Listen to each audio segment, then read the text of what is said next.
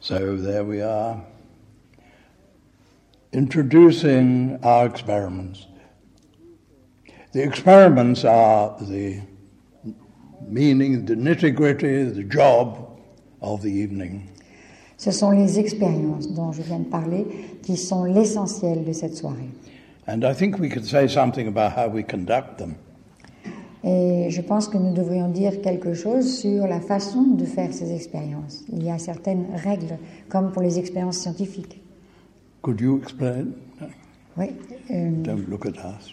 Douglas me demande d'expliquer.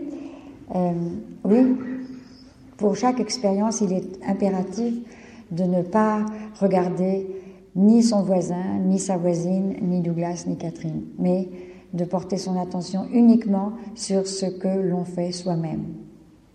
Se préoccuper, comment est-ce qu'on dit, s'occuper de ses propres affaires, comme on dit en anglais, mind your own business. Ça, c'est très important, parce que c'est vraiment uniquement ce qui se passe ici pour vous qui compte. Aussi, vous fiez uniquement à l'évidence de l'instant présent. Essayez tant que vous pourrez d'éviter d'avoir recours à la mémoire, à la réflexion, de vouloir tout de suite tout analyser, comprendre, etc. Fiez-vous à l'expérience, à l'évidence de l'instant présent, ce qui vous est donné ici et maintenant. And the question we're addressing, is there good and sufficient evidence for a being who has no limits? Et la question que nous nous posons, c'est de savoir est-ce que oui ou non il y a des preuves de l'existence d'un être, par exemple, qui soit sans limite, infini. Who's never confronted anybody. Qui n'a jamais été en affrontement, qui n'a jamais affronté qui que ce soit. Who is absolutely imperishable. Qui est totalement impérissable, donc Never immortel. Never moved. Qui n'a jamais bougé. Wide awake. Et qui est largement éveillé, conscient. Evidence for such a being. La preuve de l'existence d'un tel être. In your own direct experience. C'est ce que nous recherchons dans notre expérience propre, directe. And not only for such a being. Et non pas seulement cet être. But nearer to you than all else. Mais plus près de vous que tout le reste. Now this is for testing, not for believing. Don't believe it, test it. Donc c'est non seulement nous cherchons cet être, mais nous allons découvrir qu'il est plus proche de nous que toute autre chose. Et une fois encore, nous répétons, ne le croyez pas, mais vérifiez-le. And this one, I give you another instance of the things we're going to test, that we've been told. Et je vais vous donner un autre exemple de ce qu'on nous a dit, d'une des choses qu'on nous a dit de croire. That we are skeptical about. Une chose que nous remettons en question. Everybody tells me that in my own experience, tout le monde me dit que, d'après ma propre expérience, I'm looking out of two little tiny holes here, peepholes in a meatball. Je regarde le monde à travers deux minuscules petits trous percés dans une boule de viande. And of course that tells me who I am here, doesn't it? Et bien sûr, cela immédiatement me précise qui je suis ici. That perishable little old Douglas here. Ce petit Douglas mortel. Shut up in a box. Enfermé dans une boîte. Peeking out of this box through two little windows. Essayant de regarder à partir de cette petite boîte, à travers deux minuscules petites fenêtres. Well, everybody believes that. Mais tout le monde croit cela, tout le monde prend cela pour acquis. So let's be skeptical about it. Alors remettons cela en question. And then we might find it's quite different. Et alors peut-être bien allons-nous découvrir que c'est complètement différent.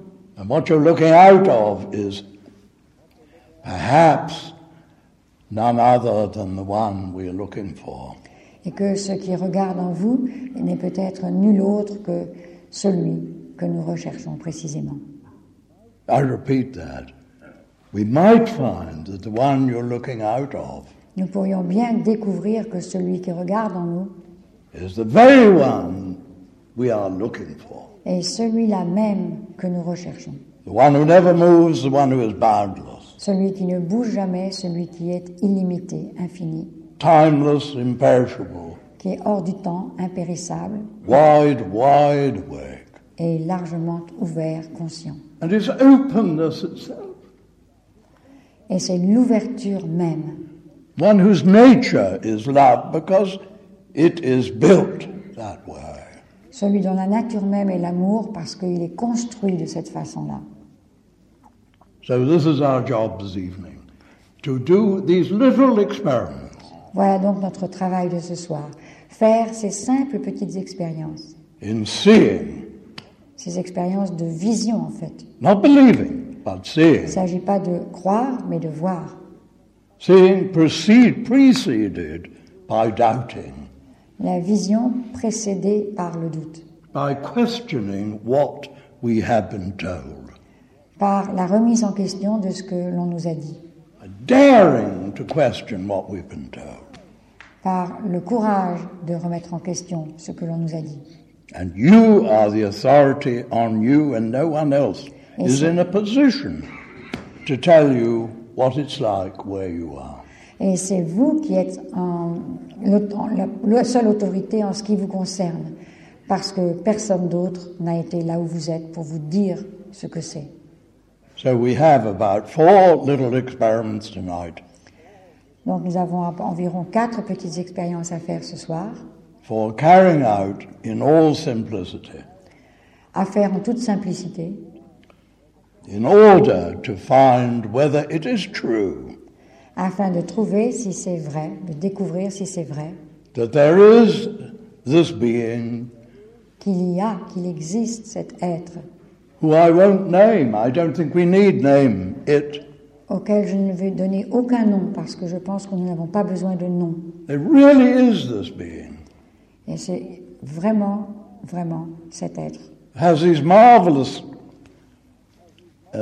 qualities Qui a cette qualité merveilleuse that I've described, que je viens de décrire.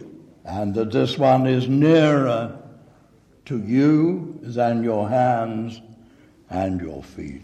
Et surtout que celui-là, il est plus proche de vous que vos mains et que vos pieds.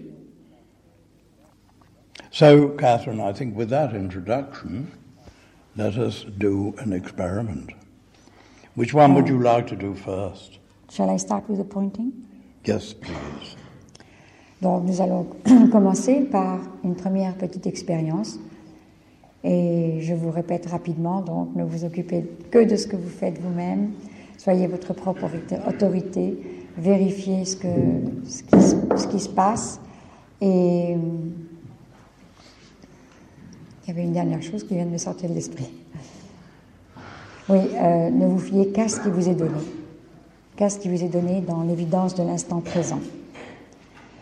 Essayez de retrouver l'esprit ouvert, l'intelligence vive d'un jeune enfant, voilà, qui voit pour la première fois, comme si vous veniez de naître.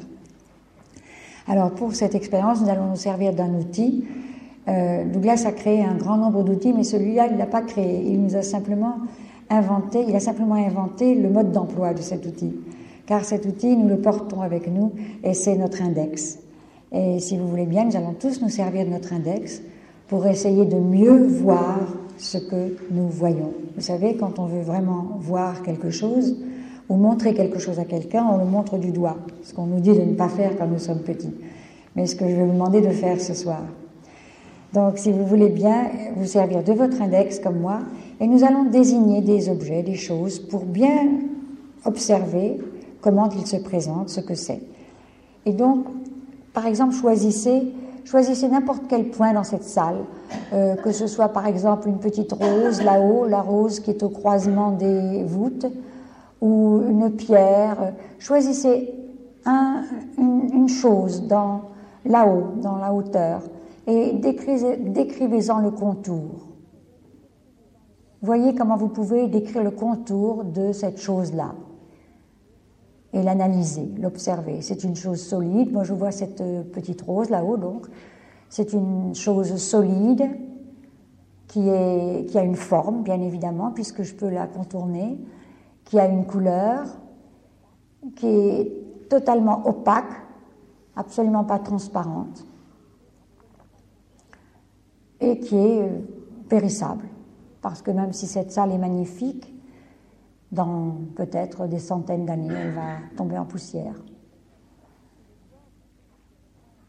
Et le doigt que je pointe vers cette petite rose est également un objet qui a un contour, donc une forme, une couleur, une opacité qui n'est pas du tout transparent et qui est très mortel. Maintenant, je vais vous demander d'abaisser votre bras et de désigner ce qui est en face de vous, de chercher aussi un objet là-bas. Moi, je vois une porte. Vous pouvez peut-être me voir moi ou voir Douglas. Nous sommes des objets définis. Et tracez le contour de ce que vous voyez. Regardez, observez. Comme il y a bien un contour, donc il y a une forme. C'est solide, opaque et très, très périssable. Par exemple, les têtes de Douglas par et exemple, Catherine. Oui, par exemple, les têtes de Douglas et Catherine. Maintenant, abaissez votre main, votre bras plutôt, et désignez vos pieds. Ou un pied, ça suffit. Et de nouveau, faites-en le tour du bout du doigt. Désignez le contour, très précis, ça a une forme bien précise, une couleur, c'est complètement solide et opaque, et c'est très périssable. Maintenant, retournez votre doigt et remontez le long de votre jambe et désignez vos cuisses, ou une cuisse de nouveau, enfin. Quoi que je vous désignez à cet endroit, c'est quelque chose qui a une surface, qui est complètement opaque, fermée, complètement fermée, colorée, limitée, très limitée, et très périssable. Maintenant, si vous voulez bien amener votre doigt en direction de votre poitrine, là encore, vous pouvez désigner le contour de votre poitrine. Il y a une petite différence, là maintenant il y a un espace entre votre doigt et votre poitrine, mais cet espace également est plein, fermé, coloré. Et tout ceci est encore très périssable, très opaque, très solide, très exclusif. Maintenant, avec la plus grande attention, élevez votre doigt en direction de ce lieu où l'on vous a dit qu'il y avait une tête. Essayez de trouver un contour, essayez de trouver un objet. Est-ce que votre doigt peut contourner là un objet? Est-ce qu'il y a une limite? Est-ce qu'il y a quelque chose que vous pouvez désigner ici, dont vous pouvez désigner le contour? Est-ce qu'il y a là quelque chose de solide? Est-ce qu'il y a là quelque chose qui bouche l'horizon, qui est complètement opaque? Essayez de chercher si vous pouvez tracer le contour d'un objet ici. Et vous voyez, je crois que vous pouvez élargir le cercle et vous pouvez continuer, aller loin, loin, loin. Il n'y a absolument rien, il n'y a pas de limite. Il n'y a là absolument rien de solide. C'est complètement transparent. Transparent pour accueillir la scène qui se présente à vous. Pour moi, cet espace ici est complètement transparent, conscient, pour accueillir vous tous, cette salle. Cet espace est aussi vaste que cette salle.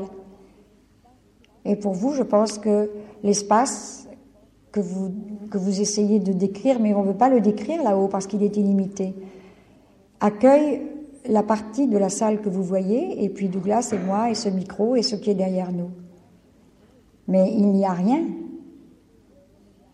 Vous ne disposez de rien là où vous êtes pour empêcher cette scène d'entrer en vous. Contrairement à ce qu'on nous a dit ici, il n'y a absolument rien. Ce n'est pas limité, c'est illimité. Ce n'est pas solide, c'est transparent. Ce n'est pas fermé, c'est un espace d'accueil ouvert, c'est l'ouverture même. Et ce n'est pas périssable, puisqu'il n'y a là rien. Et un rien ne peut pas périr, rien ne périt pas. Un espace vide ne peut pas périr.